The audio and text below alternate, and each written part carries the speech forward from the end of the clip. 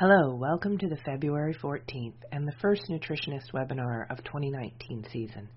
I'm Marianne Fessenden from AMTS and your English language host, and I am dealing with a bit of cold today, so my voice is going to be a bit deeper than usual. We extend a hearty welcome to our new attendees, and it's so good to see you back again to our previous listeners. We at AMTS are excited to begin our 5th season of this monthly webinar series that is dedicated to providing technical talks from internationally recognized educators for listeners around the world. We have a growing panel of co-hosts. As from the beginning, Paula Torillo from Afina in Argentina translates into Spanish. We are happy to work once again with Marcelo Ramos from 3R Lab in Brazil, broadcasting in Portuguese. Marcelo was instrumental in the creation in 2015, and we are so happy to be working with him again.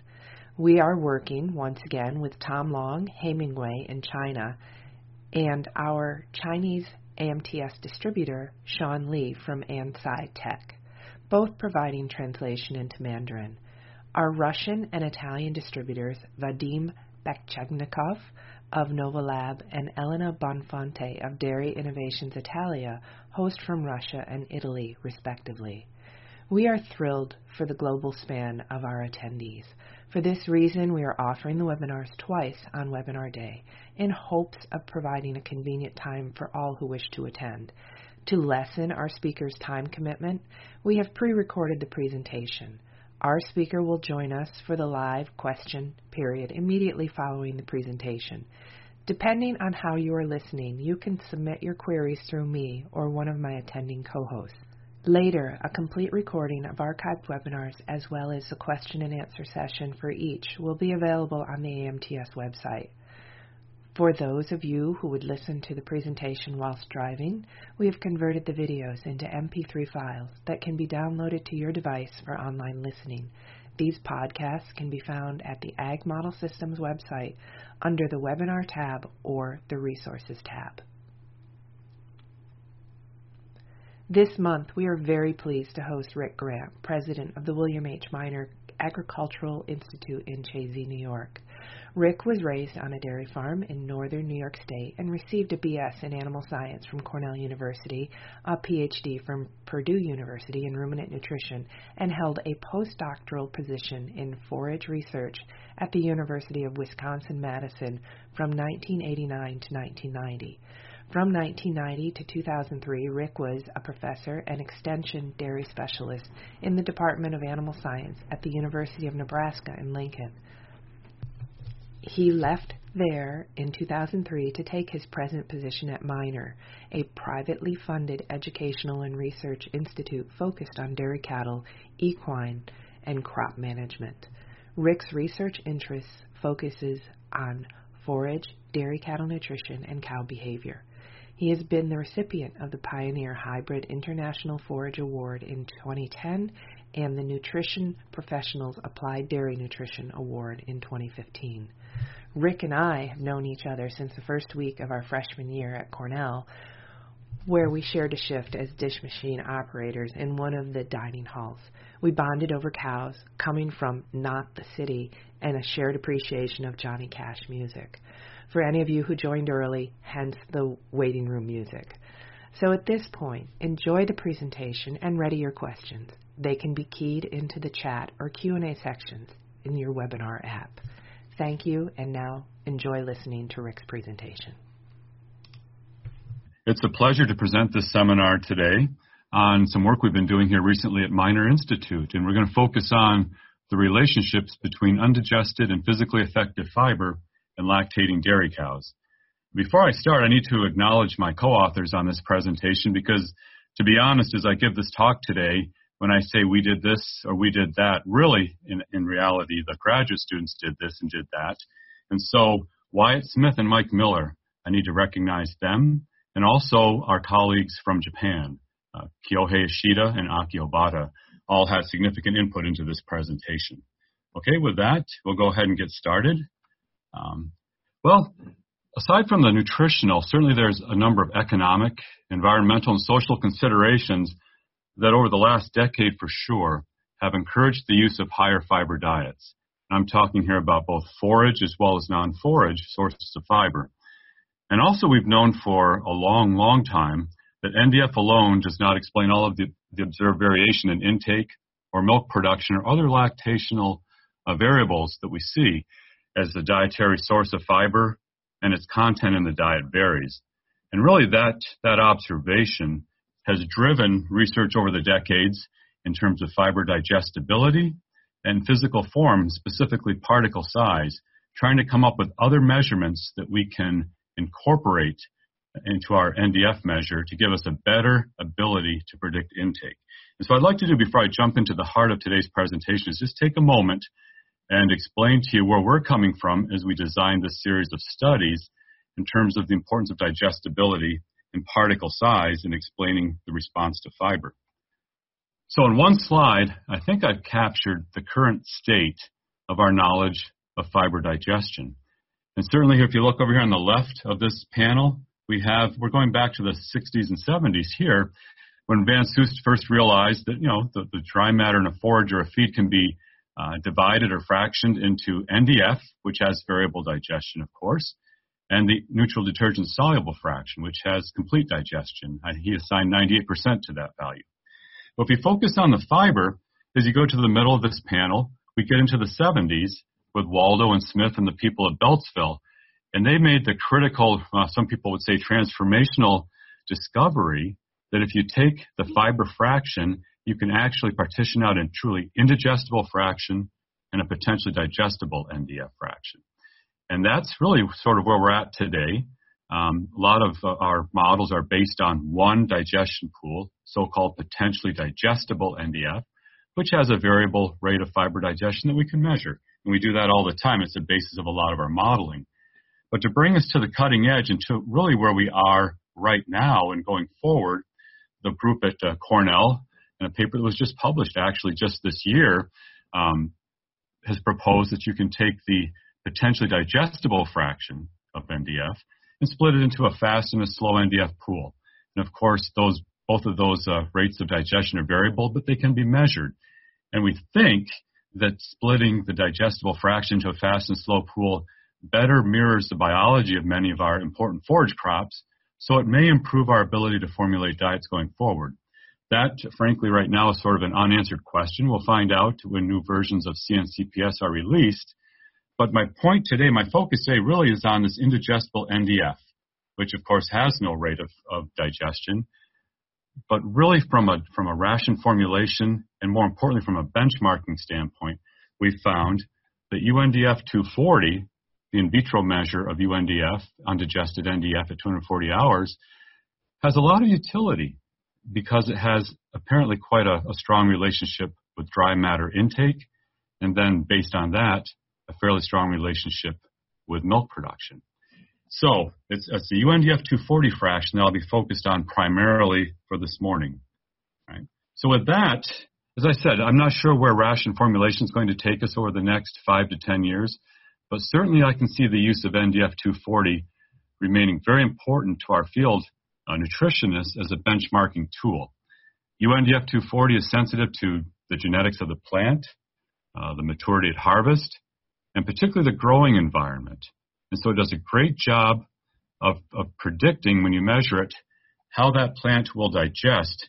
And it does a good job of being sensitive to the interaction of the genetics of the plant and maturity at harvest with the growing environment. So the moisture, the daylight, the temperature, and those sort of important environmental factors. Therefore, measurement of indigestible fiber using UNDF 240 does provide a much more dynamic estimate of rate of fiber digestion than we've ever had in the past, particularly compared to our static systems where we had, say, maybe lignin times 2.4 to predict indigestible fiber. It didn't really work all that well. So as I said, in the field, nutritionists have begun to use UNDF at 240 hours and also at other hours such as 30 hours within their herds along with NDF digestibility, and physically effective fiber. They've used it as a tool to predict how pens of cattle within the herd will respond to a given source of forage or non-forage fiber, particularly the forage fiber. So keep that in mind. What I'd like to do now is just quickly hit on the other major factor I want to talk about today, and That would be the physical form. So you have NDF, certain digestibility effects, responsiveness, as does particle size or physical form. And the term I'm going to focus on, or the measurement I'll focus on today, is physical effectiveness factor, PEF, which is used to calculate PENDF. It's just simply it's the product, as you see here in the middle of the slide, between PEF and NDF content of the diet. So the physical effectiveness factor really is the percent of sample retained. If you're doing it in a lab with a dry sieving approach, it's the percent of the sample retained on a 1.18 millimeter screen. Now, if you're doing this analysis in the field on a farm using the Penn State particle separator system, the 4 millimeter screen works just as well. Data that we have here and from Penn State and a few other places show that with most of our silages, and actually a lot of our dry forages, unless they're very coarsely chopped, whether you measure PEF with the 1.18 millimeter dry sieving approach, the ROTAP method, or if you're using the Penn State particle separator with the 4 millimeter screen, you get virtually the same, virtually identical PEFs, all right? And over here on the right in this panel, several years ago I pulled together a small data set, 12 studies actually, where they had used the dry sieving method to calculate PENDF. And I basically looked at the relationship between PENDF of the diet and efficiency of fat-corrected milk production.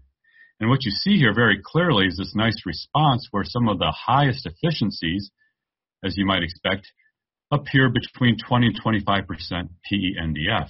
And that number agrees very well with what Dave Mertens had suggested back in 1997 and subsequently when he first formulated or developed this PENDF system. So around 20 to 23% is thought to be optimal for a lactating cow. And of course, if you're lower than that, over here, say in the teens up to about 20, you see less efficiency, less digestive efficiency, presumably, probably due to low rumen pH or some aspect of rumen function which isn't quite optimized when you have inadequate fiber in the diet.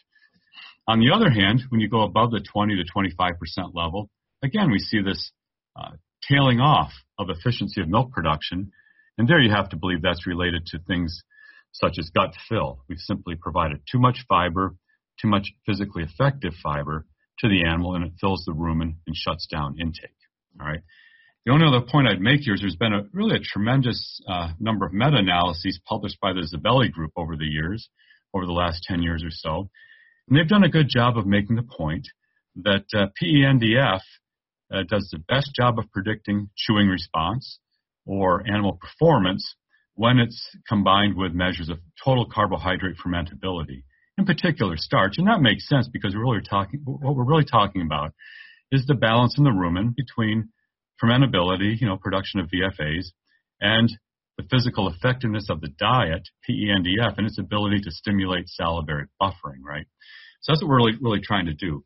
But from our standpoint in the field, PENDF is very commonly used. It is by far and away the most common system to measure and predict the cow responsiveness to physical form, to particle size. So the question we began to hear several years ago from field nutritionists was, what is the relationship between UNDF 240 and PENDF? And a lot of what I'm going to present in the next series of slides on this study really were reported as a series of 2 abstracts at the ADSA meetings last summer. So if you want, you can look those up. They were done by Wyatt Smith. But the practical feeding questions that we've heard or that we had as we entered into this series of studies was, first of all, so what are the separate and combined effects of physically effective NDF and UNDF 240 when we feed diacetyl lactating dairy cows?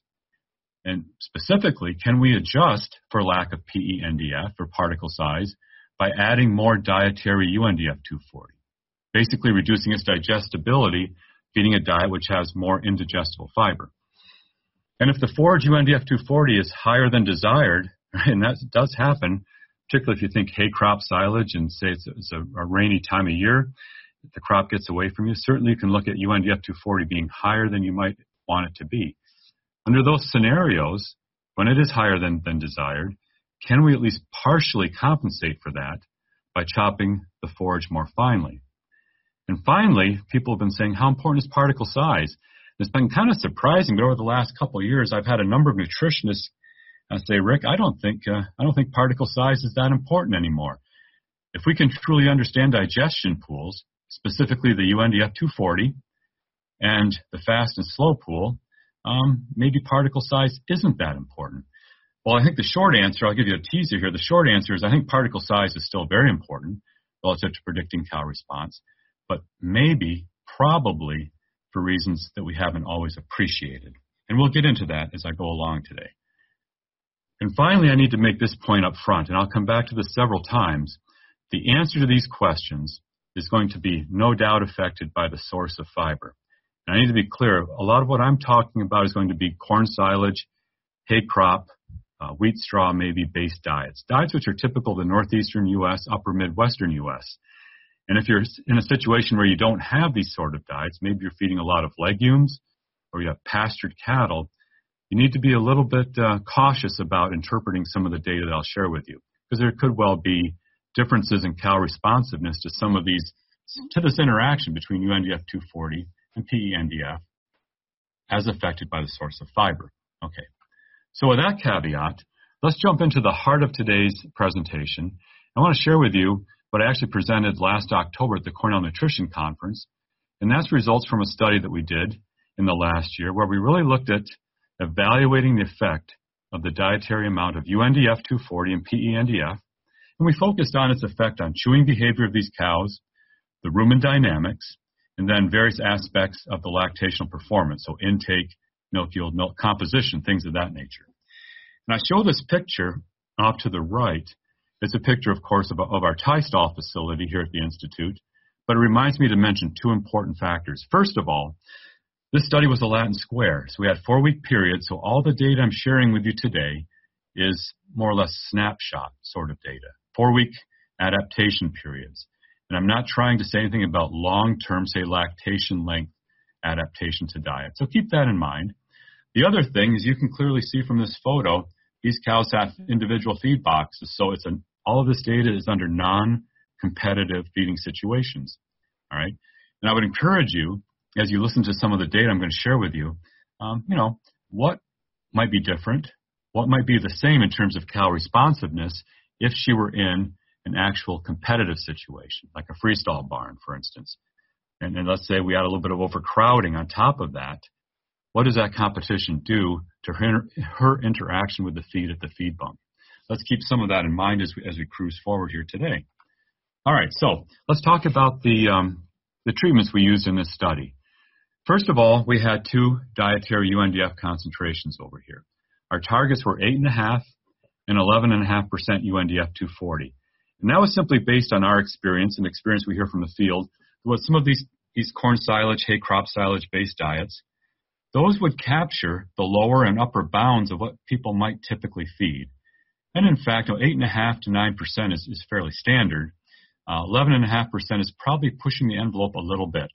It's not certainly a horrible quality diet, but it does have a little bit more indigestible NDF, UNDF 240, than we would ordinarily feed. All right, and we got those 2 levels by adjusting forage percent and a little bit of that with some non-forage fiber sources. In particular, we use beet pulp in these formulations, as I'll share with you in the next couple slides.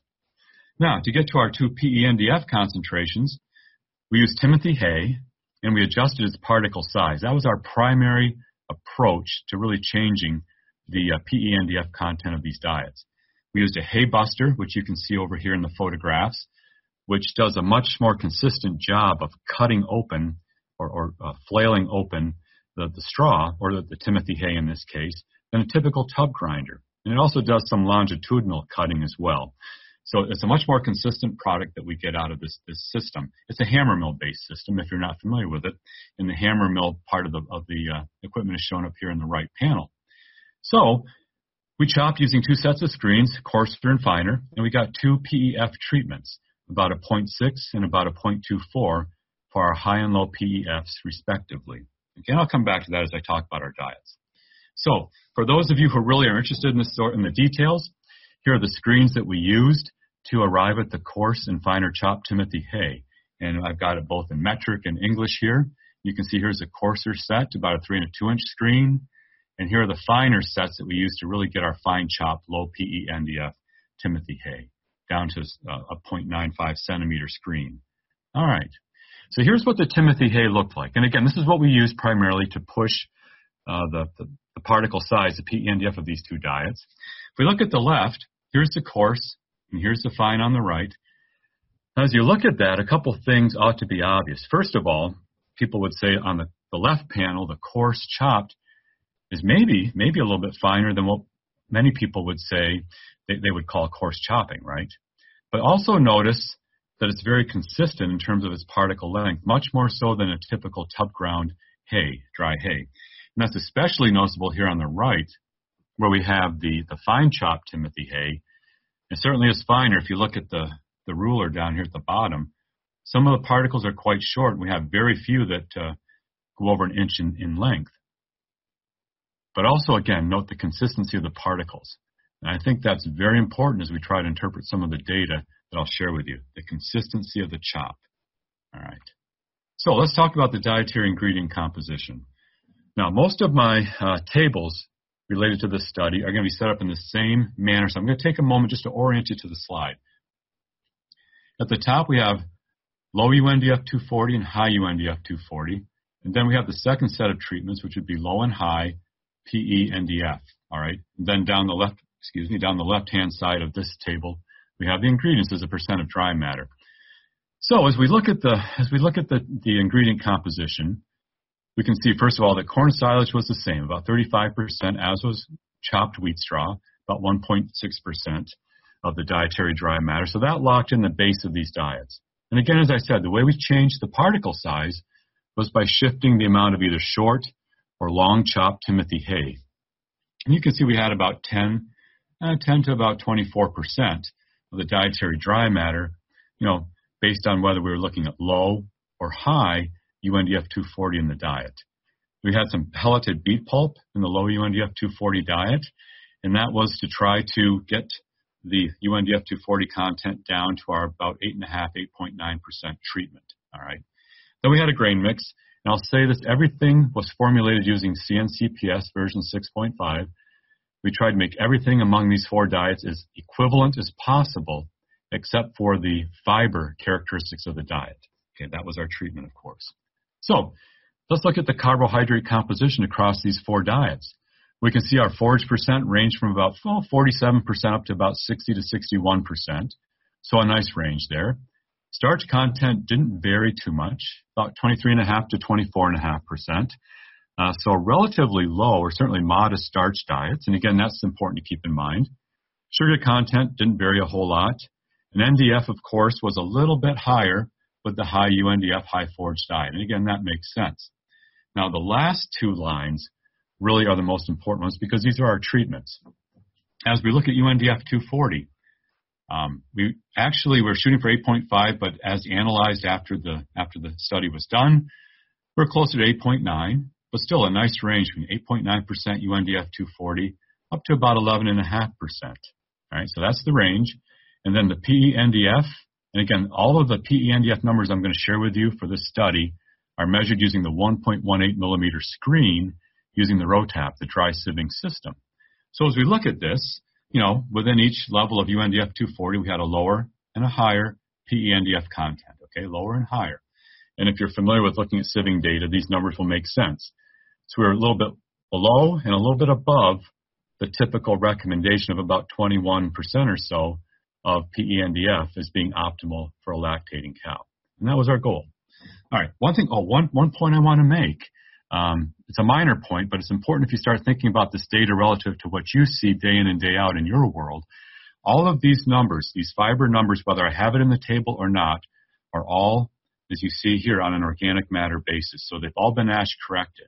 And in fact, the PENDF numbers are ASH corrected as well, since they're based on UNDF OM numbers. All right, so keep that in mind. It's a minor point, but sometimes it can make a difference depending on the forages that you're feeding. All right.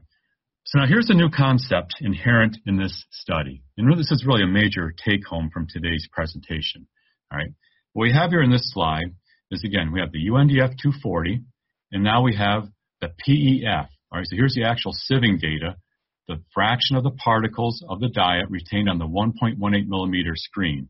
So we can see low and high for each of the UNDF 240 treatments. Now, we thought what we really want to do here is come up with some sort of a metric that would combine the particle size characteristics of the forage, or in this case, the whole TMR, with its indigestibility, or UNDF240 content. And so we came up with the relatively simple concept that for now we're just calling PE UNDF240. And I want to be very, very clear here. We're not trying to create yet another acronym or another number to solve for when you formulate rations.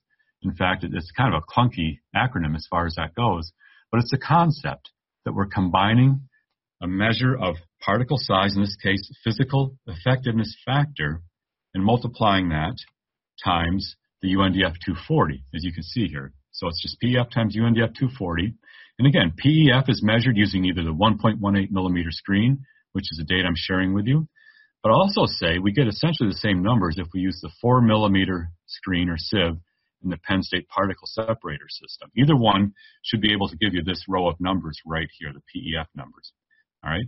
I'll also point out that the UNDF240, at least in the analyses we've done so far, appears to be uniformly distributed above and below the 1.18 millimeter screen, which is important for this to be a valid concept.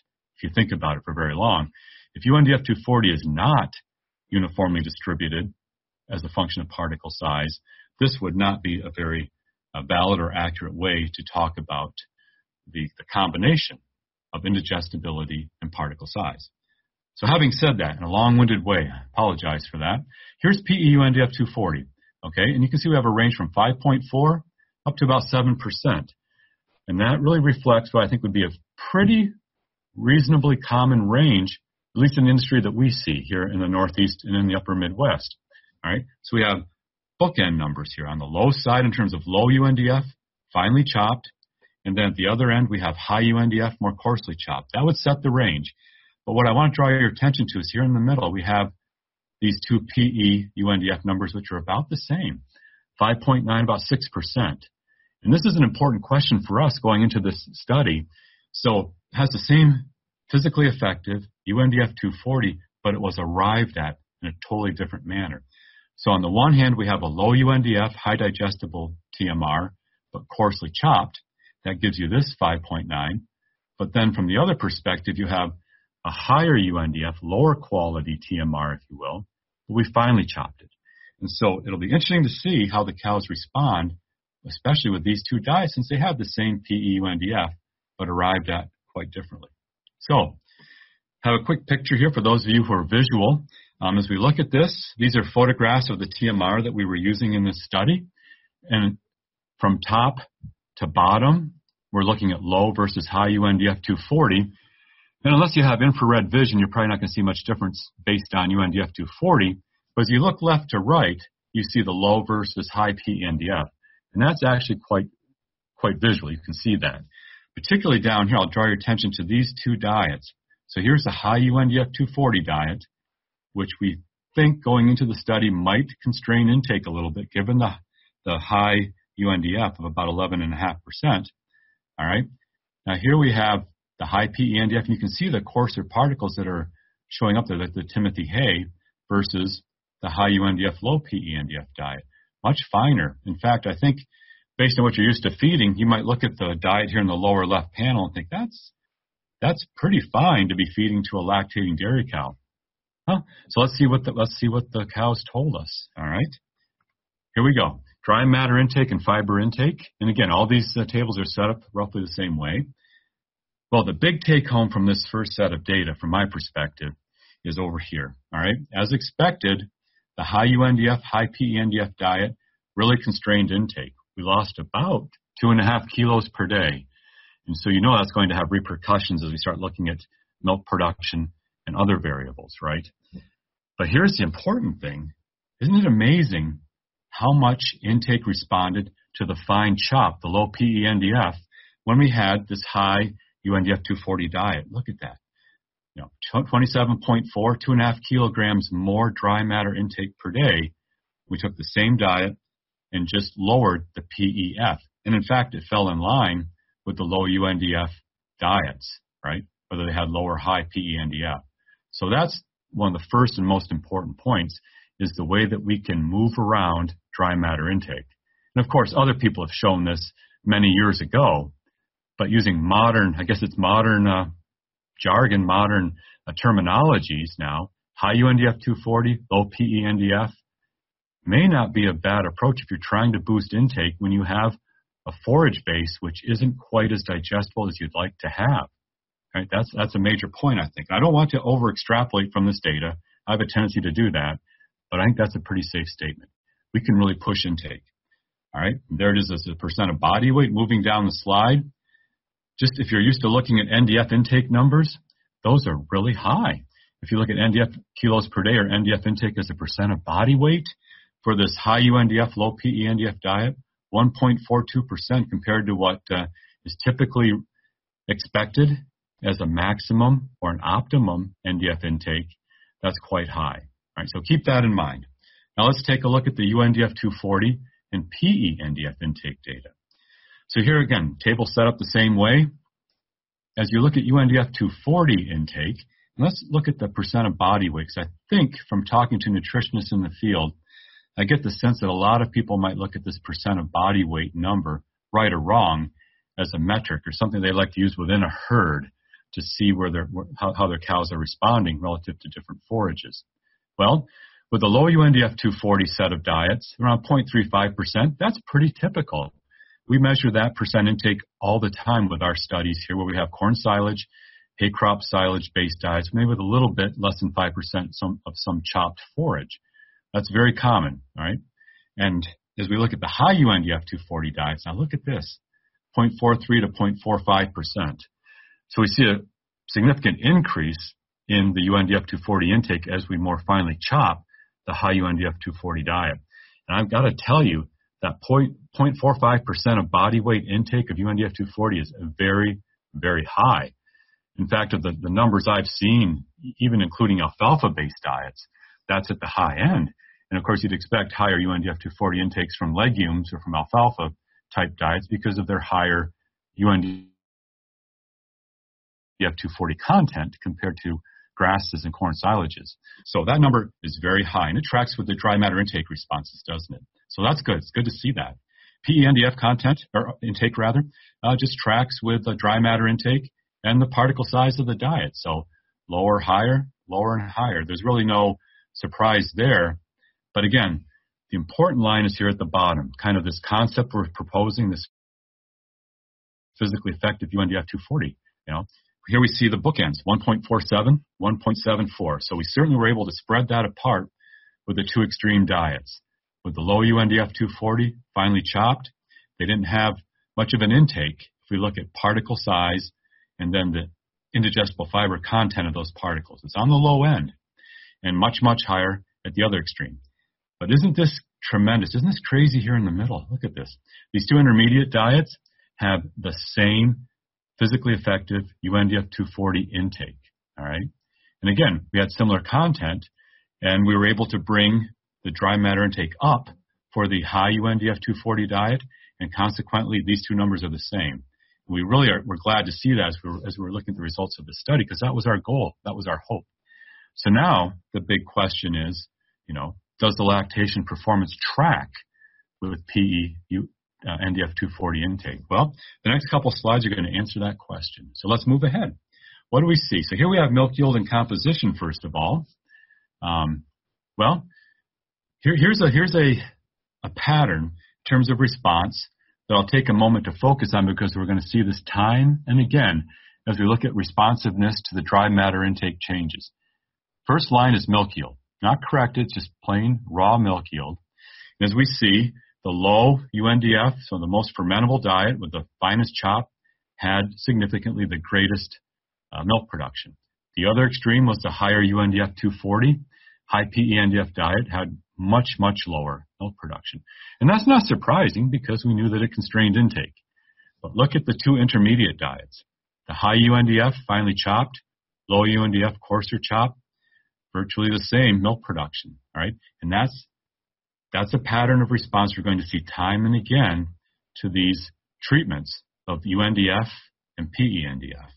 Now, so we look at fat percent, it was primarily driven by the UNDF 240 content of the diet, about 3.67% or so for the low UNDF, more fermentable, and then almost 4%, 3.9 and change for the high UNDF240 diet. As we'll get to it, this tracks really well with the changes we saw in VFAs. The A to P ratio, acetate to propionate ratio, falls right in line with this UNDF240 content and its relationship with milk fat.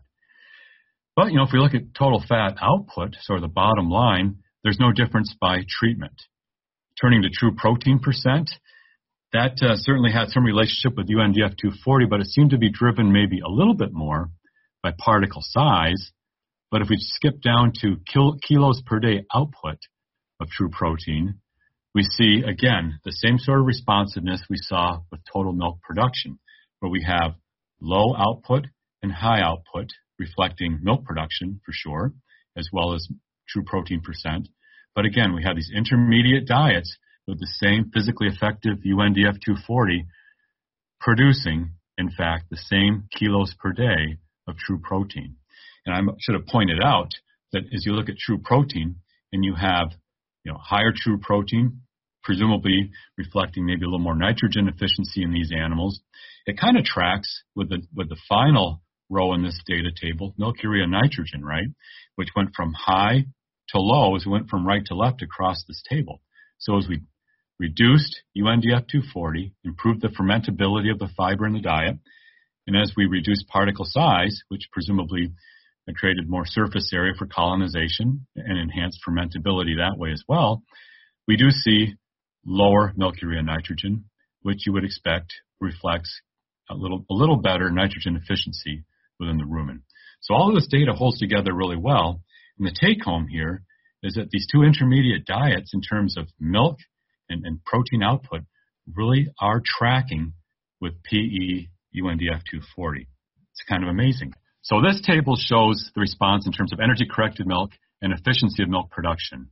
Right? Now, based on what we saw in the previous table, I've chosen energy-corrected milk because it takes into account all of the differences we might have seen in terms of milk components.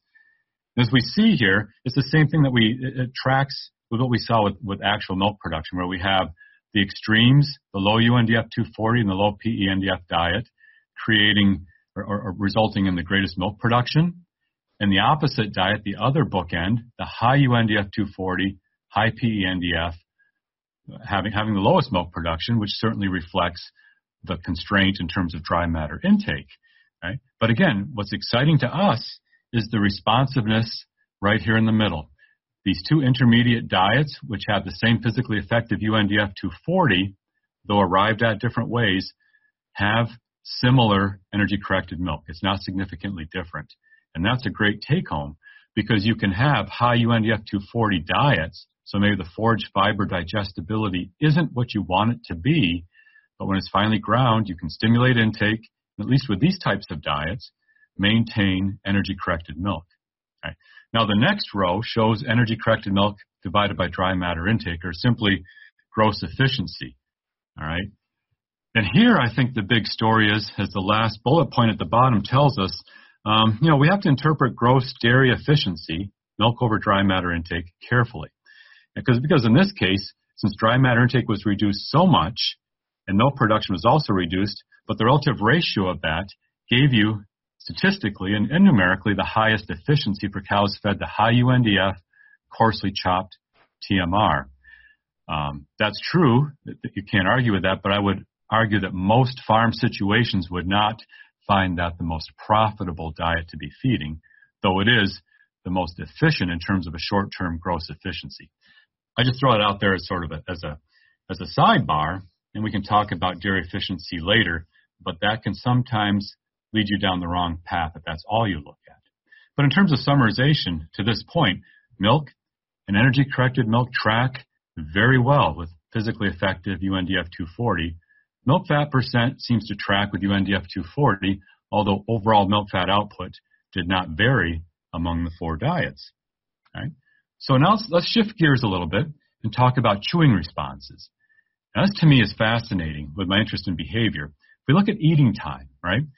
The big story here is right here in the high UNDF240 diets, where with the coarse chop, they spent about 300 minutes per day just chewing during eating. So just eating the feed took them 5 hours a day, right? By chopping that more finely, we were able to significantly reduce the time that they had to expend to eat the diet. And in fact, it came more in line with the low UNDF 240, coarsely chopped, high PENDF diet. So that's fantastic. Again, it shows you the effect of moving PENDF around when you have high UNDF 240 diets. You can really change eating time. And that's something that we haven't spent enough time thinking about in terms of the cow's time budget, is what she's doing, how much time she has to spend eating, and what that does to everything else she needs to do within the pen. But let's finish up this story before I get off on that tangent. So eating time, minutes per kilos of dry matter intake, followed eating time, minutes per day. Here's point number 2. Look at rumination time. We would think that UNDF 240 content and particle size ought to have a huge impact on rumination time, but in fact, there's no effect. Rumination time in minutes per kilo of dry matter intake is driven simply by their intake response. Minutes per day, though, there's no difference. Why is that? Well, I want to just take a bit of a detour and explain that, because I think this difference in terms of particle size and UNDF 240 effect on chewing time, I think we need to really wrap our heads around this and understand that the effect in a lot of our diets is going to be driven more by eating time changes than it will be by rumination time changes, as we see in this study. So, before I get, let's talk a little bit about meal patterns as well. In this slide, I just have dry matter intake repeated. And again, it shows the significant reduction with a high UNDF, high PENDF diet. Look at meal length. In terms of minutes per day, we see the bookends, almost 38 minutes per meal versus only about 28 minutes for the low PENDF, low UNDF diet. But again, these two diets in the middle are virtually the same, right? Virtually the same. So whether it's high or low UNDF, you can adjust the length of the meal by the particle size. Meal bouts, number of meals per day, same story. These two intermediate diets are just about the same. And look at the extremes, the two bookends. Those cows are either gaining or losing one full meal a day. And to me, the take home is that if you can take a diet which is higher in UNDF 240, which might ordinarily limit intake, lengthen the meal, shorten the number of meals or reduce the number of meals per day, you can adjust the particle size, make it finer, and actually get more into a situation where you have more meals, shorter length, and greater intake, which, if you think about that, is a perfect recipe for good rumen fermentability, isn't it? That's ideal from the rumen fermenter standpoint, all right? So let's keep that in mind as we move forward. Now, I hate to go off on too much of a tangent, but let's just take a bit of I'll call it a rumen dive here at this point, and give you something to think about. And I'm going to just spend a little bit of time thinking about chewing and what it means to the cow, rumen function, but also the bigger picture in terms of her time budget, all right? So as I wrap this up, you'll see we did a lot of turnover measurements. So we had the cows, the rumens were empty. What we did is, well, this is where I'm saying we, but what Wyatt and Michael did with our interns, they emptied the rumens, they fed the respective TMR to the cows, then they collected the swallowed bolus. And as you look at this picture here on the left, it might be a little bit hard to see, but you can see this is a camera where the student's sticking it inside the fistula, and right here in the middle is the esophageal opening, and then you see a series, 1, 2, 3, 4, 5 or so, swallowed boli, all right? And so what they did is they caught those, wet sieved them, and we could look at the extent of particle size reduction that occurred just as a result of eating. So hopefully everyone's with me on that. So no rumination, just what happens to the particle size of the diet from the bunk to the swallowed bolus, all right? Because that's certainly going to have an impact on chewing time. So what did we see? Well, I apologize for this table. This is probably proof that some people should never make PowerPoints, but anyway, you've gotten this far into the seminar. Hopefully you're not going to quit on me now. Let me explain this to you, because this is an important point. This is a critical point. Over here on the left, we have diet, okay? So diet numbers across the top, and then swallowed bolus data on the bottom. You see that. And the diets here, from top to bottom, are in the same order as they would be in the tables from left to right. So we have the low PENDF, low UNDF 240 diet, and so forth. Then the same thing repeats itself down here for the bolus data, all right? So this would be the swallowed bolus data from cows fed these 4 diets. And what am I highlighting here? Well, across the top, these are screen sizes. So the students took the swallowed boluses or boli and wet sieved them using these different screen sizes, so 19, 13, and so forth, down to 3.35, so coarse to fine. So we can look at the particle distribution and how those changed with eating, chewing during eating. And then over here on the far right, we just have mean particle size calculated, all right? Well, the first point is, when you think about eating and the length of time spent eating, look at all the work these cows had to do to move the coarser TMR into the particle size fractions of the swallowed bolus. In particular, look at this high UNDF, high PENDF diet. It had 32% coarse particles. But before she swallowed that bolus, she had chewed it enough to get it down to 5%. That's crazy, isn't it? Right? And you see a bit of a similar response in this if you look at the next particle size fraction, 27 down to 11, 21 down to 11, and so forth. But for the cows fed the extreme diet, which actually constrained intake, a lot of the work is done right here with the longest particles, getting them small enough, presumably, to swallow easily and get the bolus and salivated. All right, so they're shifting the particle distribution of the bolus to the right on this table. So think about that. That's critical. All that work that she's doing, and it's going to take time, isn't it? And so the next step here is what happens if you look at just the mean particle size in terms of the swallowed bolus. So let's move over here. So here are the diets, and arithmetic means can hide a lot of the variation in the distribution, so don't worry about that. But the particle size makes sense. You have low UNDF, low high PENDF, low high PENDF. It all makes sense. But down here, what do we see? We look at the mean particle size for the swallowed boli across all four diets, which differed significantly, right? In digestibility and particle length. If you look at that, they're all virtually the same, aren't they? So that cow took quite different diets, and she chewed enough to make sure that what was swallowed was essentially the same. It had a uniform particle size as an arithmetic mean, right? That is a totally different way of thinking about what the cow does when she eats versus what she does when she ruminates. So now think back to the data I shared with you, and I said that rumination isn't often affected. Well, why should it be if we're populating the large particle pool in the rumen with similar sized large particles? It's a totally different way to think about things, but I think it'll help us going forward. So let's think about that. Here's a little bit of corroborating data, so you don't have to just take our word for it. This data was actually published a few years ago from an Italian group, and what they did is they fed a whole range of different forage types. They took long ryegrass hay, then they sieved it using the Penn State particle separator to get different particle size fractions. They also looked at grass silage, corn silage, and total mixed ration. All right. So here's the NDF content in column 1. The next column is the particle length of the feed, and they had a different way of measuring particle size than we did. We have sieving data in the previous slide. In this study, if you read the paper, they actually tried to measure the length. So the numbers, the concept will be the same, the numbers will be a little different. But you can see they had quite a range in feed particle length, didn't they? Very coarse down to relatively fine, right? Certainly with the 1.18 millimeter set, quite fine. Now, the next slide over, the bolus, that's the swallowed bolus particle length, measured the same way I just described to you with our data. And what do you see? It's virtually the same, isn't it? And you could say maybe around 10 or so, maybe 10 to 11, using their system of measurement, is what the cow needs to chew the bolus to in order to comfortably swallow it and then salivate it. And so again, they're populating the rumen with a fairly uniform particle size, large particle pool, right? And so I think that explains why we don't often see rumination being affected. The only time it's much lower is if you start out with a smaller particle size diet, right? And here's the last take home from this slide.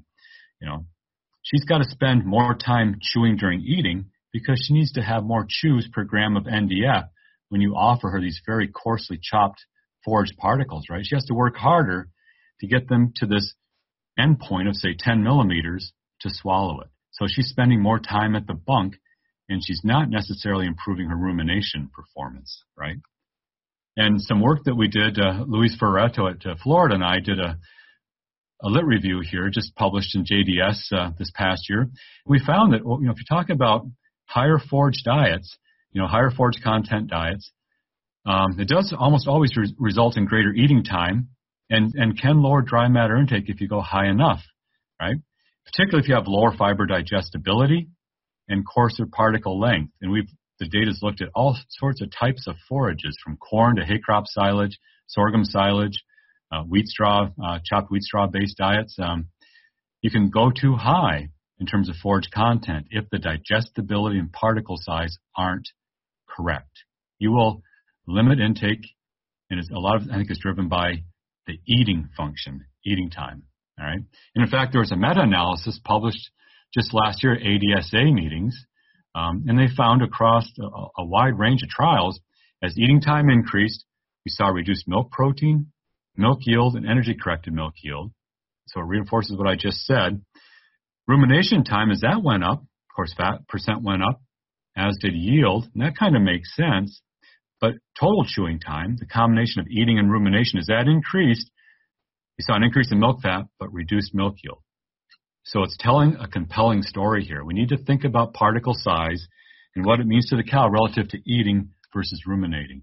And keep in mind, just from a time budgeting standpoint, cows to have natural feeding behavior that won't really upset rumen pH, they won't be slug feeding or things like that, they should be eating between 3 to 5 hours per day. If you put them in a situation that takes more than 5 hours per day, probably they won't have desirable feeding patterns. All right. And just one last slide before I get back onto the main highway here. This is some great work from China, published 2 years ago. And they looked at a wide range of forage content. And the forages were a little bit different than we might feed here, but they did contain substantial amounts of corn silage and alfalfa hay, although some hays that we wouldn't normally feed as well. They looked at 40 to 70% forage. That certainly encompasses the range that most of us would be in. Intake dropped by almost 4 kilos per day, and that's not too surprising given some of the things we've been talking about relative to UNDF and fill and chewing and so forth. Look at eating time. They lost over 100 minutes per day as they went from 40 to 70% forage in the diet. Rumination dropped a little bit, but most of the story here is eating time, isn't it? Most of the reduction is eating time. Now, look at the bottom. Total chewing time dropped by 141 minutes. And if you've heard me talk before, you know I love to talk about time budgeting and resting. And I'm sure it's just a fluke in this particular study, but you couldn't ask for a better study to make a point. Look at resting time. As total chewing time went up, resting time went down in a stair-step manner and exactly balanced it. All right. And a lot of that increase in chewing time is greater time eating, right? More chews per gram of NDF, right? And the cow, if she's spending time standing and eating, she's got to be sacrificing something, and that something, no surprise, is resting time. So we need to think about this. Now, that's a sidebar for today's discussion, but ponder that. Think about the environment the cow's in as we're putting these forage-based diets in front of her that vary in UNDF, forage content, and digestibility. What's it doing to her ability to eat within 3 to 5 hours, have normal chewing activity, and satisfy her resting requirements? All right. And then based on that, we have some suggested particle size targets, which I'm not going to dwell on unless there's questions later. But the main point here is if you look at the third column, this is what we're recommending. If you're using the Penn State particle boxes, top, middle two, which would be 4 millimeters in the pan, we really like to minimize the material on the top pan because it can be sorted, which I'm not really talking about today, but it increases this time needed for eating, especially if it's over 10%. So try to drop that to 5% or less if you can. And then focus on the next screen, right, the 8 millimeter screen, because really that seems to be the particle sizes, if you look at them, that the cow's actually swallowing. All right. So why not give her a diet which has a particle size which makes her work less? It makes her job easier at the bunk. And she's still going to ruminate because all of these particles, if you believe PENDF is a theory, anything that's 4 millimeters and higher is going to be physically effective in terms of stimulating rumination. All right. So I'm going to jump off that soapbox. Remember, this is all part of a system. All right. And get back to the main story. So I apologize if you're either asleep or totally distracted now, but I'm coming back to the main study. And remember, we left off with milk production and chewing. let's take a look at the rumen. So I've just pulled out some of the key performance responses in terms of rumen fermentation. Diets are set up the same as before in this table. Look at mean pH. Okay, low and high, and those two diets in the middle, those two intermediate diets with similar physically effective UNDF, similar mean pHs. It tracks with energy-corrected milk, with milk protein. Total VFAs, high, low, follows fermentability of the diet, and the two in the middle are virtually the same. Okay, it's amazing how that tracks. Now, if we look at acetate and propionate, we can see propionate as a percent of total VFAs seems to track with UNDF 240, and therefore the acetate to propionate ratio more or less tracks with the level of UNDF 240 in the diet. And that kind of makes sense because you think back when I first started, that tracks exactly with what we saw with milk fat percent. And it all comes together. I don't have the data, I almost forgot to mention it, but we did look at the mixed preformed and de novo fatty acids, and in fact, the mixed fatty acids were a little bit depressed for cows fed the low UNDF 240 diet, which again tracks with all of this, maybe just the slightest beginning of a trans-induced milk fat depression. You know, the milk fat certainly was lower than the high UNDF 240 diets. Nothing severe in this case, but it does make me remember to say that I'm focusing on the upper end. If you have poor quality forages and what happens when you finally chop it, let's not forget if you're blessed with very high quality forages, low UNDF 240, maybe you're feeding low lignin alfalfa, maybe you're feeding BMR corn silages, whatever it is, you know, let's remember that taking that sort of a diet to the extreme can actually make the wheels fall off on the left side, so to speak, with this table. And think about PENDF and particle size as a way of moving yourself more toward the safer middle ground. All right. So enough for that. Let's talk about rumen fiber dynamics. All right. Kind of starting to wrap up this particular study. All right. In terms of pool size, so the students emptied the rumens, measured what was in there. We measured the flux through the rumen. If we look at UNDF 240, the amount in kilos in the rumen, as expected, was lower, of course, with the low UNDF diet, and significantly higher with the high UNDF 240 diets. That makes sense. That's what we were planning on. As we looked at turnover, though, the one thing that showed up as being significant was NDF turnover. And it kind of makes sense. Here we have the high UNDF 240 diet with the slowest turnover rate per hour of NDF. And it makes sense. It's got the greatest indigestible fiber, chopped the longest. It's going to take the longest for that fiber to either be chewed up, processed, passed out, or digested. But here's the take home again. Just like with intake, when you finally grind the high UNDF 240 diet, its turnover increases, and in fact, it falls more in line with the low UNDF 240 diet.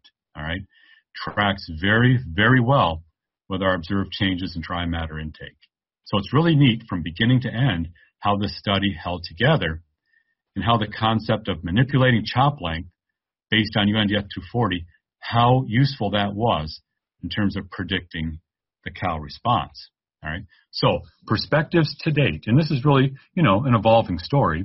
The bookend diets, the high and low UNDF with high and low PENDF, they resulted in expected responses in chewing, dry matter intake, and energy-corrected milk. Now, the two intermediate diets, right, that I've been focusing on, they had similar responses in intake and energy-corrected milk, rumen pH, and VFAs. To me, that's really exciting. Fat percent, and as I mentioned, the mixed origin fatty acids, and the A to P ratio seem to be more a function of UNDF 240, but at the end of the day, fat output didn't change across the diets. So, here's an important point. Reducing the particle size when you have a lower quality, lower digestible NDF diet, high UNDF 240, all right, reducing that particle size reduces eating time, so she has a better time budget. You have shorter meals, more meals, which is great. That's just great from a rumen standpoint. Results in greater intake, which is tied with faster rumen NDF turnover. So it all makes sense, and all works well within the context of a high-producing dairy animal with needs for high intake and the capacity for high levels of milk production. As I just mentioned, we can't forget the other extreme, right? Let's not forget that PENDF is important, can be important with very low UNDF 240 diets, right? We need to make sure we have the minimum physical effectiveness in that diet. That's not changed. So if future research confirms the relationship between dietary UNDF240 and intake, okay, well, when forage fiber digestibility is less, we'd propose, that finer forage chop length is going to boost intake in energy-corrected milk. And that's really one of the most practical take-home I have today, right? I don't want to overinterpret this data, but I think we have a tremendous tool in our toolbox thinking about how we can adjust chop length as the UNDF240 in the fiber source varies, particularly the forage fiber. All right.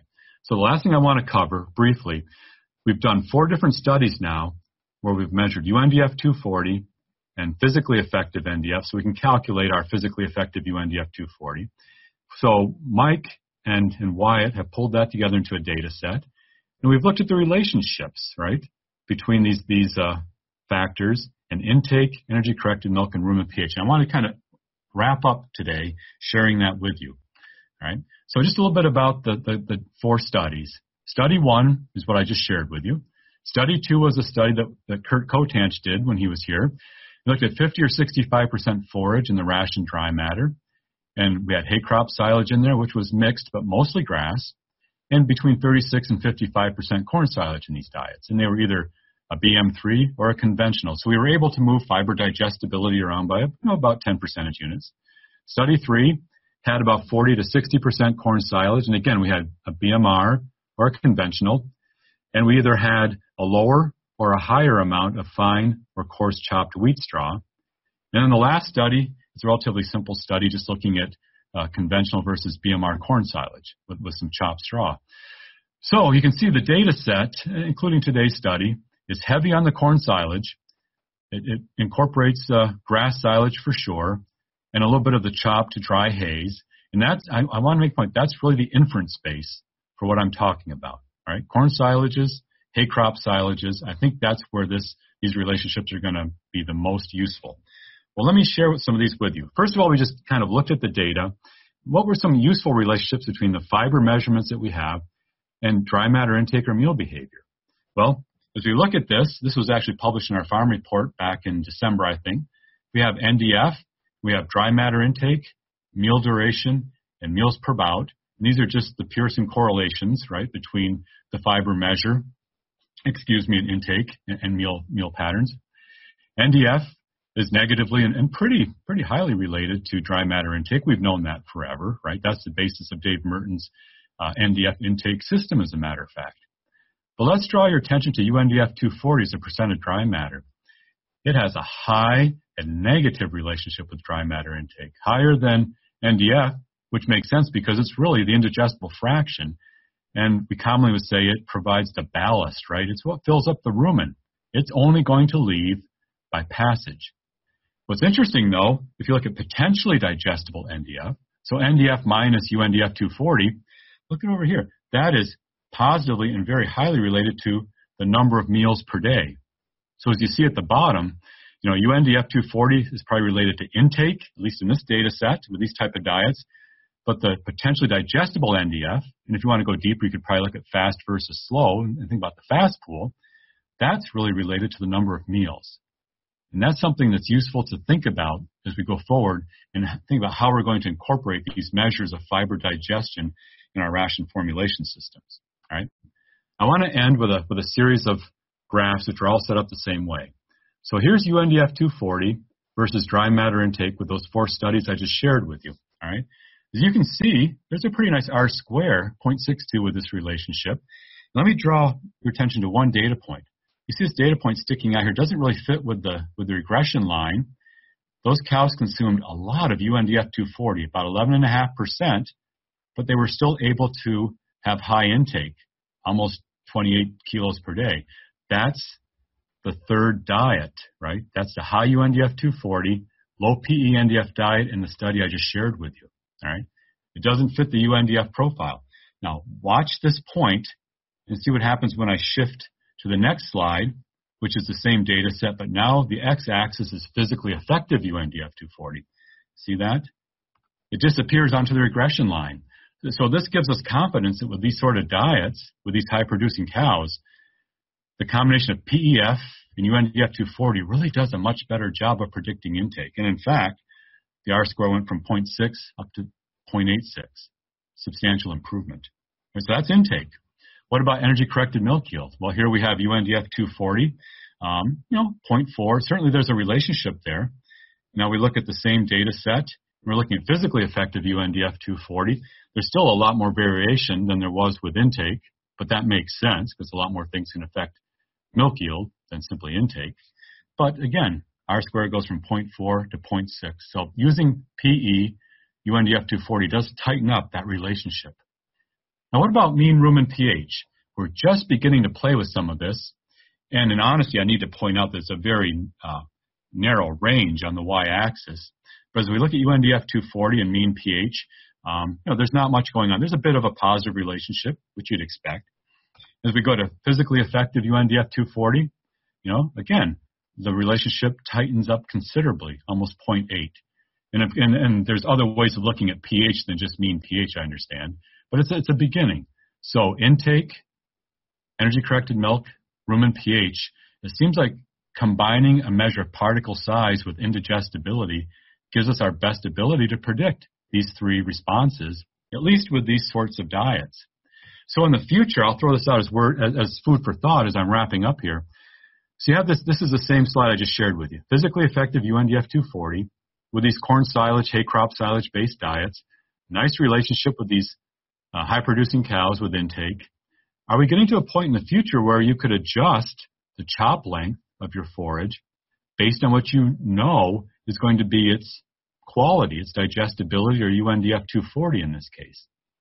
We might be able to get to that point. So if you know that, say, the crop's gotten away from you due to weather, and it's got higher UNDF-240 than you really like, well, as you go up further to the right on this axis, think about what you can do then with particle size to still hit where you need to be on the dry matter intake response line. If you see what I'm saying.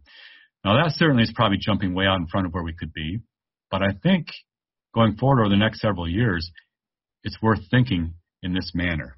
All right. So to wrap this up, well, I guess with apologies to Charles Dickens, the tale of two fibers is what I've been calling this.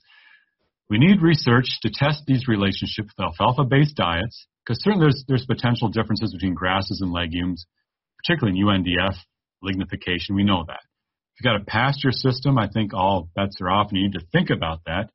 And I'm thinking of some of the work that Mike Van Amberg's group has been doing with some of the pasture systems in Ireland.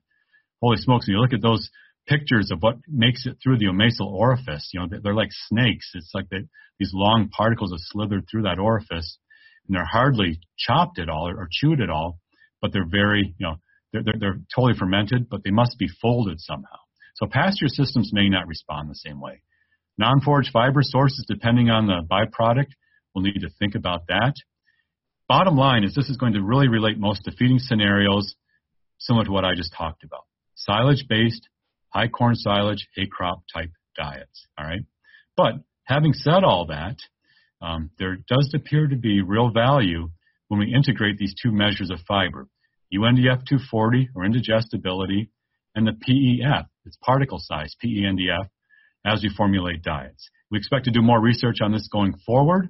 And with that, I thank you for listening to me today, and I'll look forward to questions. Thank you. Great, Rick. Thank you. Incidentally, for everybody listening, we will be having Mike Deneen present in November 2019 talking about the pasture studies that you just referenced. So we're sort of bookending our season this year with discussions of fiber. So, all right. Thanks very much, Rick.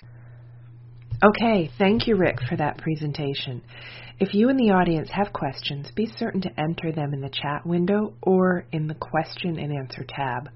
We will alternate questions from my webinar with those of our co-hosting countries. Before we move into questions, I will introduce the next webinar and thank a few people. Next month, we will be joined by Dr. Michael Van Amberg, Cornell University. We have featured Mike in the past webinars discussing the CNCPS system and forage digestibility. Next month, his webinar will focus on calf feeding and some of the research his group is doing in the early life management of nutrients. Mike will be kicking off our calf-focused mini-unit that will also feature talk by Akira Sato from Zenraku Ren on automated calf feeding considerations in April, followed by Jim Drakely of Illinois State with discussions of calf requirements in May. As with this webinar, there will be two opportunities to join, 9 a.m. Eastern Daylight Time and 6 p.m. Eastern Daylight Time. Please note that due to daylight savings period, we will be shifting our evening webinar 1 hour later. At this point, I would also like to thank my co-hosts and the people who make this possible. The webinars are organized and produced by AMTS, USA, and Global. Our longtime collaborator is Paula Turillo of Athena, which hosts the series as El Webinar del Nutritionista. She receives support from Tecnal and RR Lab in Argentina.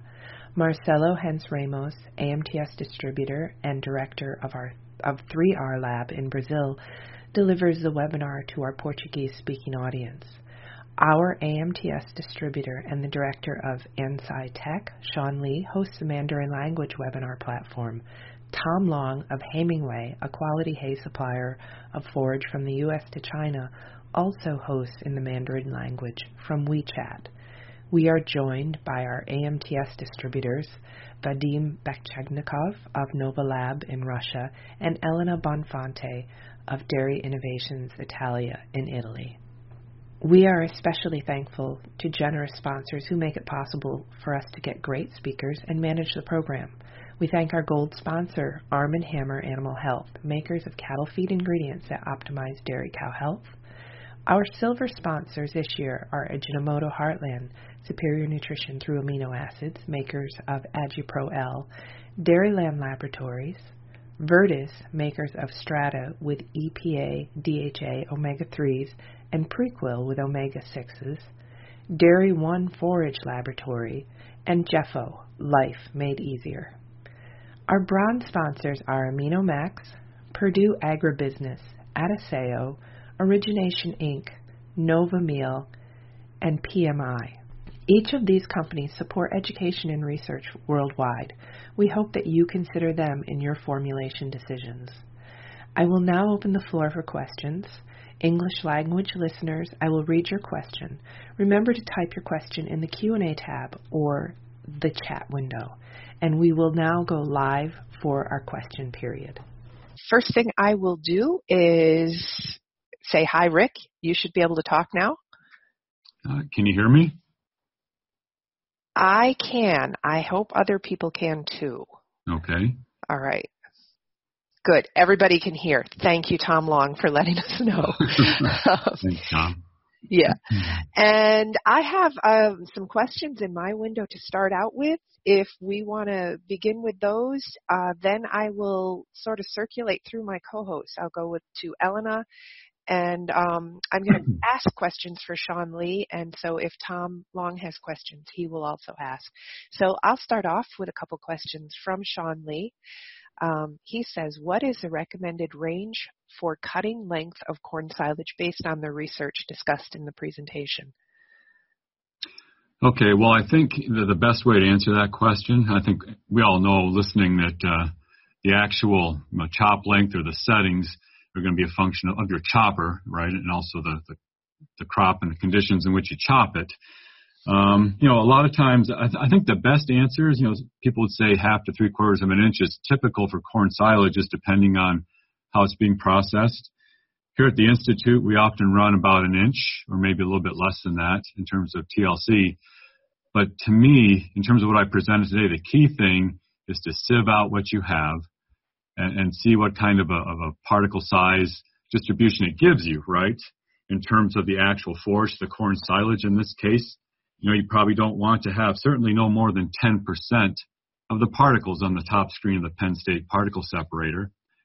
And what we focus on through trial and error and just our knowledge from several years of doing this is the TMR, right?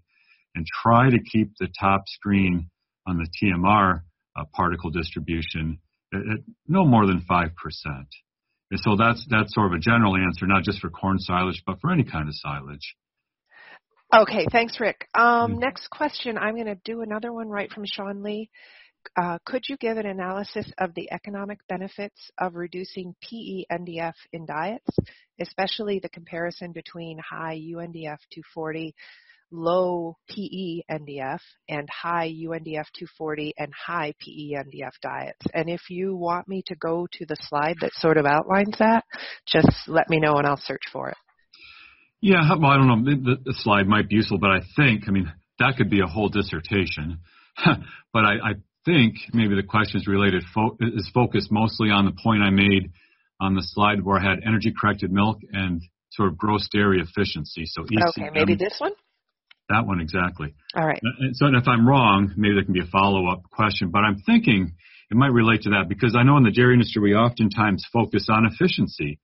And there's all sorts of metrics out there. We've all seen them that separate the well-managed from the supposedly poorly managed dairy farms, right?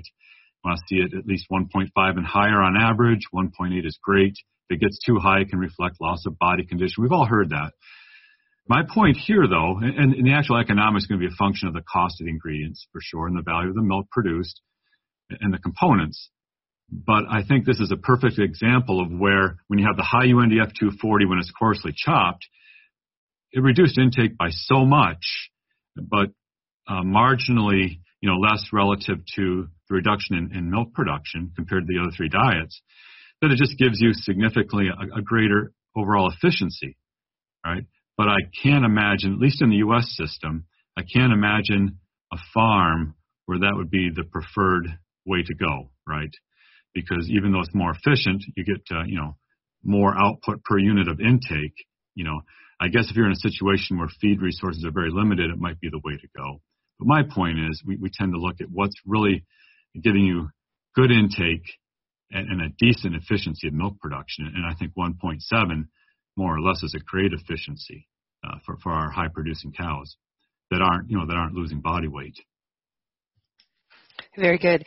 All right, so I do have some good questions coming into the Q&A window, but right now we're going to switch off to a few questions from Elena Bonfante, so you can hear a different and much more pleasant voice than mine. So, Elena, go ahead. Hi, Rick. Thank you for your presentation.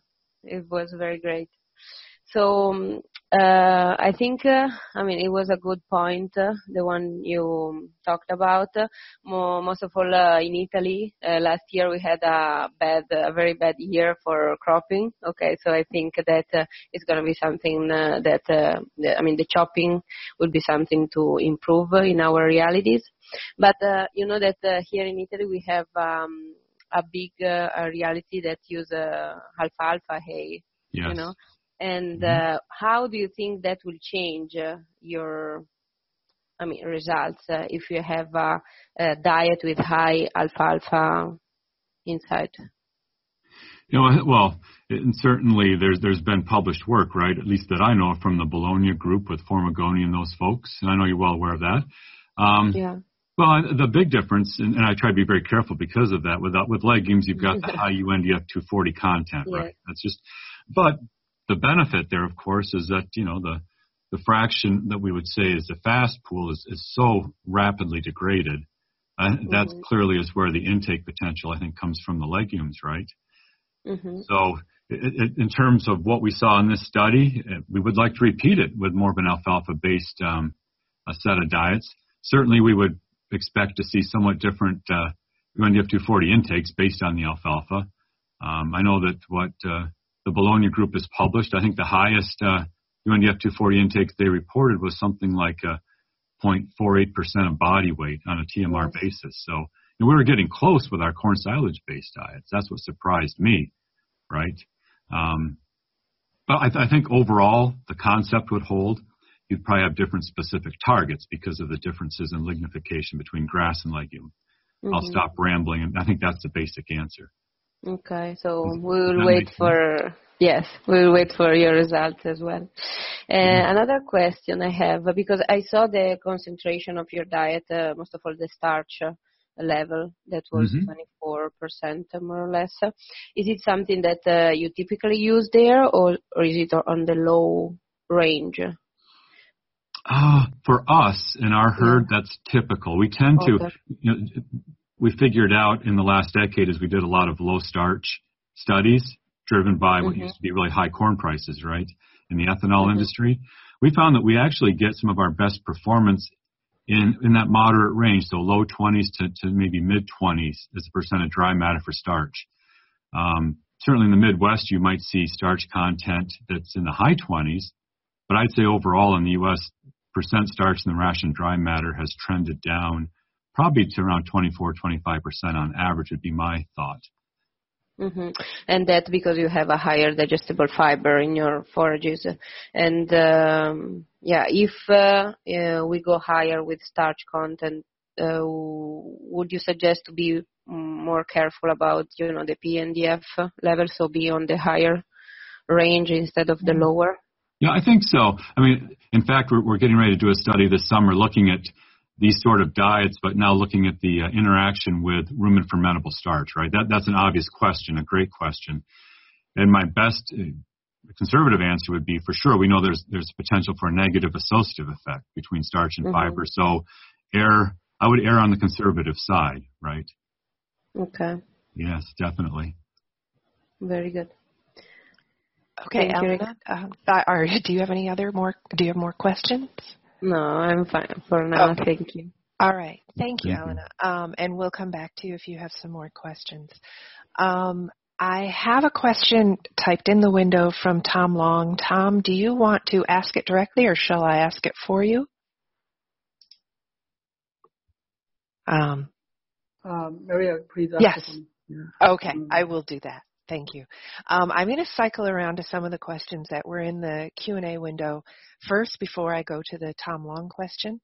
The first was from Jean-Luc Payant, and he asked, does the UNDF 240, is that based only on forages, or does it include all the ingredients of the ration? Yeah, and what I presented, it's all on a TMR basis. So it's all ingredients, all right? And I think in terms of the concepts I was presenting, a lot of it was driven by the Timothy Hay. So it's a forage UNDF 240 particle size effect. But Elena's question made me think also with the low UNDF 240 diets, we were able to get that low by bringing in beet pulp. And so we need to think in terms of interpreting this study, but also other situations going forward where you feed significant byproducts, right? The UNDF 240 and these byproducts can be quite low, but whether it's high or low, it's always going to come coupled with a very fine particle size, right? And so the short answer is it's all TMR based, but as we go forward, we need to do more work with non-forage versus forage, the UNDF 240, the sources. So, Rick, are you saying, did you do the time point analysis on the TMR entirely, or did you just do it on the forage going in there? Everything's on a TMR basis, right? Okay. Yeah. All right. So would you say that if you have a lot of byproducts, you would run the time points for the byproducts with the 120? You need to understand that for sure, yes, because some of the effect might be, some of the expected effect based on today's presentation, if you have a lot of byproducts, might be a little different because the UNDF 240 content of the byproduct, right, whatever it is going to be packaged in a much smaller particle size than you see with forage, right? Okay. Those are totally different creatures, but yes, yeah. You'd want to characterize the byproduct to accurately predict the response. All right, thanks, Rick. Mm-hmm. I have a series of questions from Mark Holt. He says, do you foresee the ability to use a high UNDF 240 tropical forage substrate to use in conjunction with a highly digestible diet? Yeah, if I understand the question right, the answer really comes down to what's a highly digestible diet. I'm going to assume it means the forages are highly digestible and maybe it's higher starch. If I'm wrong, he can correct me. Yeah, he'll probably do a follow-up, and I'll see it Yeah. further down in the questions. This was a question or comment that I had from Marcelo Ramos from Brazil, who had to leave, but he said that this talk and this presentation will be very critical because of the high 240 values in the tropical forages. Right. Well, I'll make 2 points, Marianne, if you don't. So with our finely chopped high UNDF 240 diet, we saw a great response in terms of intake, which I think you'd see with any forage. If you finally grind it, the data's been there forever that you increase intake. The real surprise to us is how the cows responded, right? They ate more, but also they produced more. Everything worked well. And so clearly there's going to be a limit. If you finally grind something that's horrible in terms of digestibility, really high UNDF 240, you'll get them to eat more, but it may still pass through, right? And not show up in terms of any sort of increased performance. The other thing, though, would be I think we can get by with much smaller particle size of some of these low-quality feeds if we're trying to just get a physical effect, right, to maintain the rumen in the face of a highly digestible diet. So maintain good rumen mat consistency, maintain a good particle pool for rumination. That goes back to the heart of my talk in the middle. With these high UNDF forages, we can chop them much, much finer than we thought and still get adequate rumination and rumen mat consistency. Okay, and follow up with Mark's additional comments, or not really comments, questions. Mm-hmm. I am going to sort of lump two of these in together. He said, would the density affect the data that you've shown, and could you interchange a pelleted product versus a forage with the same chemical analysis, the UNDF 240, and expect similar results? Wow, yeah. Well, the pelleting, right? So more or less, I think he's asking about pelleting, right, and pellet characteristics. Well, there are certainly data out there that shows that you can pellet TMR components and in some cases get decent results. I'm a little bit skittish. We haven't certainly done any of that work ourselves, but it all comes back to, I think, the particle size of the forage that it goes into making the pellet. Even though one of my take-homes clearly is that more finely chopping a high UNDF forage or TMR gives you good intakes and decent responses, good turnover. There's got to be a limit to that, right? You could almost create a situation where you don't have enough effective fiber. And so that would be my caveat. I can't quantitate my answer better than that, but it would seem to me that the particle size that's in the pellet is going to tell you the specific answer, right? Excellent. Yeah. Thank you. This is a question from Kevin Corey.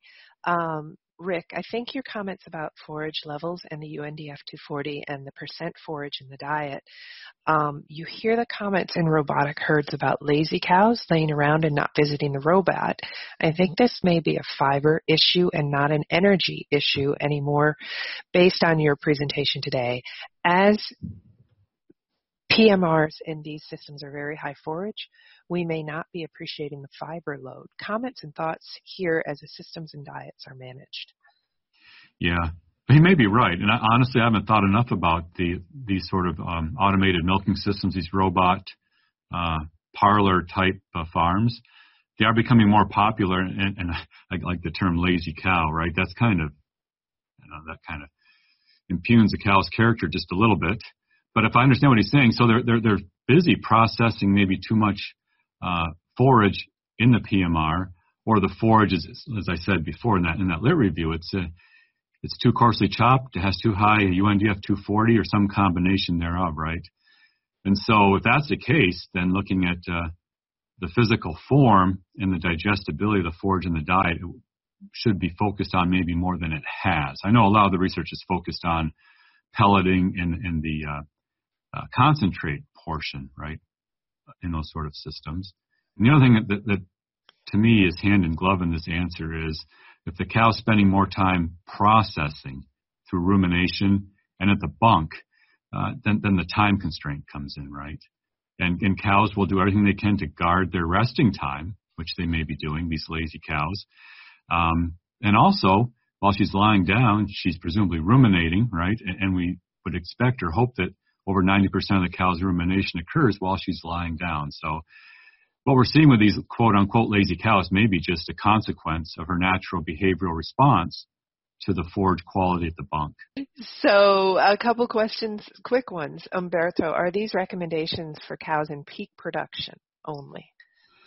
I guess by default they are at this point, right? Because we're just starting down this research avenue, and we haven't done any work with low-producing cows, certainly not fresh cows or dry cows. And so you can see the intake and the milk production levels of these cows. They were all at peak to mid-lactation, but they were all very high-producing. And so to be fair and to be most accurate, that's the inference for this data specifically. Okay, right. Thank you. Yeah. This is from Manfred, and I'm going to read it as written, but I'm going to ask you if maybe it's just, I think you can see it in the chat window. Like for PE NDF, do you propose a similar optimal range for PEU NDF 240? So, well, based on one study, no. I mean, yeah, yes, but it's a great question, and I would say as studies unfold, as field experience unfolds, and let's say for argument's sake, it appears that this approach is useful and useful for more types of diets, going back to, Elena's question about legumes. If the PEU NDF or something similar, if that concept holds and it's useful, then sure, we need to start thinking about targets. But for right now, all I can say is, going back to that table, if you look at the range there, you think about the diets we put together between 8.5% to about 11.5% UNDF 240, and then if you think about how we adjusted particle length, I would say that range is probably going to capture the vast majority of the diets we would practically feed in the U.S., at least in the upper Midwest and Northeast, with our corn silage and hay crop silage-based diets. I'm a little reminded of the initial work that you did on the NDF as a percent of body weight and trying to derive at a sort of guardrails for fill factor, and everybody was really excited. We all love guardrails that we can. Well, and I don't want Tom getting on me here. I know. So, Tom, if you're listening. Room, but he's in a meeting. Okay, yeah. Well, make sure he hears this part. Okay. I'm being very careful, and I think guardrails are a good thing, as you call them, benchmarks, targets, but based on just a couple of studies, all I can say is the range we see ought to encompass a lot of the diets we feed, but I'm not ready to say here's an optimal. Just think about the concepts and adjusting particle size if you have higher UNDF diets, right? Excellent. So Tom Long from China says, not many labs in China test UNDF 240. Is there another metric that can serve as sort of a substitution? Well, yeah, that's a tough question because, so really, what is UNDF 240? It's a measure, it's a lab measure of indigestible fiber. So really what he's saying is there another metric that gets at indigestible fiber as accurately as UNDF 240 does. The Cornell group wouldn't have spent all the time developing that method if there was, if the static relationships like ADL, lignin times 2.4, or the NRC system, if those were as accurate. Maybe in the absence of nothing, those are better than nothing, right? Mm-hmm. Trying to get at what indigestibility is.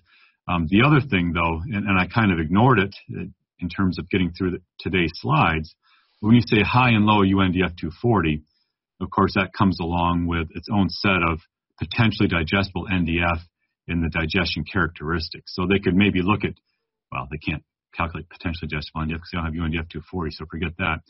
But, the fast, slow, that's really, you need to know all of those. So I guess if you can't measure UNDF 240 and you're just estimating indigestible fiber, I guess that might be the best you can do. You can characterize, 30-hour NDF digestibility, other benchmarks, which can help you characterize whether it's high or low indigestibility, but you won't be able to quantitate it the way we did in this study. Yeah, that's rambling a little bit, but it's fine. It's fine. There's been so much research in the past 5 years or so about these time points that it's a challenge to. I would just say this: they ought to characterize as much as they can, as well as they can, the digestion profile of the feed, right? That would be my final answer. Okay, thanks. This is from Mohammed Latsi. He says, thank you for your presentation, firstly. And is this based on advice for the pen separator? Is that on dry matter? The Penn State data? Yeah. Everything that we refer to is just on an as-fed basis. Okay. All right, thank you. I have exhausted all the questions in my window and possibly exhausted you for this morning. If anybody, any of my co-hosts have any more to ask, or if anybody, Mohammed said, why is it based on as-fed? Because that's the way it's commonly used in the field. If you go online or look at some of the published papers from the Penn State group, all of their recommendations are on a dry basis. That's maybe where the question's coming from.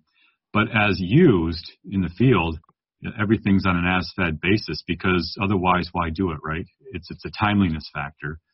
And with our sort of diets, we've played around the lab, particularly when Kurt Kotanch was here in our lab. And really, the distributions don't change a whole lot for our sort of diets, whether you dry them or whether they're as-fed. Mm-hmm. And the 4-millimeter screen, all that data, as far as I know, using that as a PEF screen, at least in our shop, that was all done on an as-fed basis. Okay. And thank you. Paula has another question, and I can ask it for her. She says her English translation on the fly is not her strongest suit tonight. So we're all rusty. In diets with corn silage and DDGS, what UNDF-240 do you recommend? And can you make a comment regarding the ether extract content for diets with low UNDF-240 and low PEF? Okay, I guess I'll start with the end. And I don't know if that's referring specifically to this study or just generally. We had very low fat content in these diets. And that's, I guess I'll say it more generally speaking, the amount of fat in the diet and the profile of fatty acids, that's a whole separate issue, and one would certainly want to understand that. I think you have that topic coming up this year, because as much as we understand it, certainly fatty acids, fat interacts with the fiber in the diet. The only thing I could say is that probably the diets which had either low UNDF-240 with the coarser chop length or the high UNDF-240 diets that were more sufficient in fiber, you could feed more fat, generally speaking, right? Yeah. She was saying, generally speaking, what would you? So that's my general answer, right? All right, very good. And I'm not sophisticated enough to say too much about individual fatty acids. So, okay. But what was the first part of the question? I think I probably left off. In diets with corn silage and DDGS, what? DDGS. Yeah. What UNDF-240 do you recommend? Well, it depends how much you add of the DDGS, and that brings in the non-forage fiber question. I'm putting sort of the lipid off to the side because let's just assume they're low-fat DDGS. We use beet pulp in this study, but and Mike's done some work with some byproduct feeds, but I don't think DDGS. We need more work to understand how the UNDF-240 in these byproducts, how that really is going to contribute to the overall animal response. My sense is that the amount of distillers grains you typically feed, probably the cow response is going to be driven mostly by the UNDF-240 in the forage fiber, right? And so the numbers may not be a whole lot different than what I shared with you tonight for the study we did. Okay. All right. Thank you. I have a question from Vadim. Would you recommend using PENDF calculation on the farm or using the predicting AMTS numbers? I'd say two things. One is cows are very responsive to particle size, as I've described it tonight. The models aren't always. Mm-hmm. They're not nearly as responsive as they should be. Particularly, you're not going to predict eating time. I don't know that it makes a difference which one you use. Aren't you supposed to be working on the research that's going to help supply eating time? Yeah, but we can't have everything in one night. Come on. For gosh sakes. But that's a good practical question. Yeah. The only thing I would say is if you've got something that's odd, or if you've got, certainly with your forages, why not shake it out using the Penn State particle separator with the 4 millimeter screen and put in an accurate PEF, right? Mm-hmm. That's, I would say, on the farm, especially if you've got a range in particle sizes, and maybe the farm's a new one to you, so you don't have a database built up on that farm, why not measure it versus using a book value? Okay. Paula, unless you have some more questions, I am going to say that we can maybe, okay, Paula has no more questions. We all have to sort of give a shout out to Heather and thank also the wives, husbands, significant others, or anybody that's tolerating this late night on a Valentine's Day webinar, and your wife especially, Rick. I appreciate that, but just so everybody knows, I'm not a jerk. I sent flowers today. So when I get home, I won't be killed immediately. Oh, good for you. Good for you. All right. Well, thank you, everyone, for joining us. If anybody wants to unmute in our panelists and say goodbye or ask one more question. So Tom says thank you to everyone, and I am going to close out the webinar. Paula says thank you. Vadim says thank you, and everybody else says goodbye. Rick, thank you so much.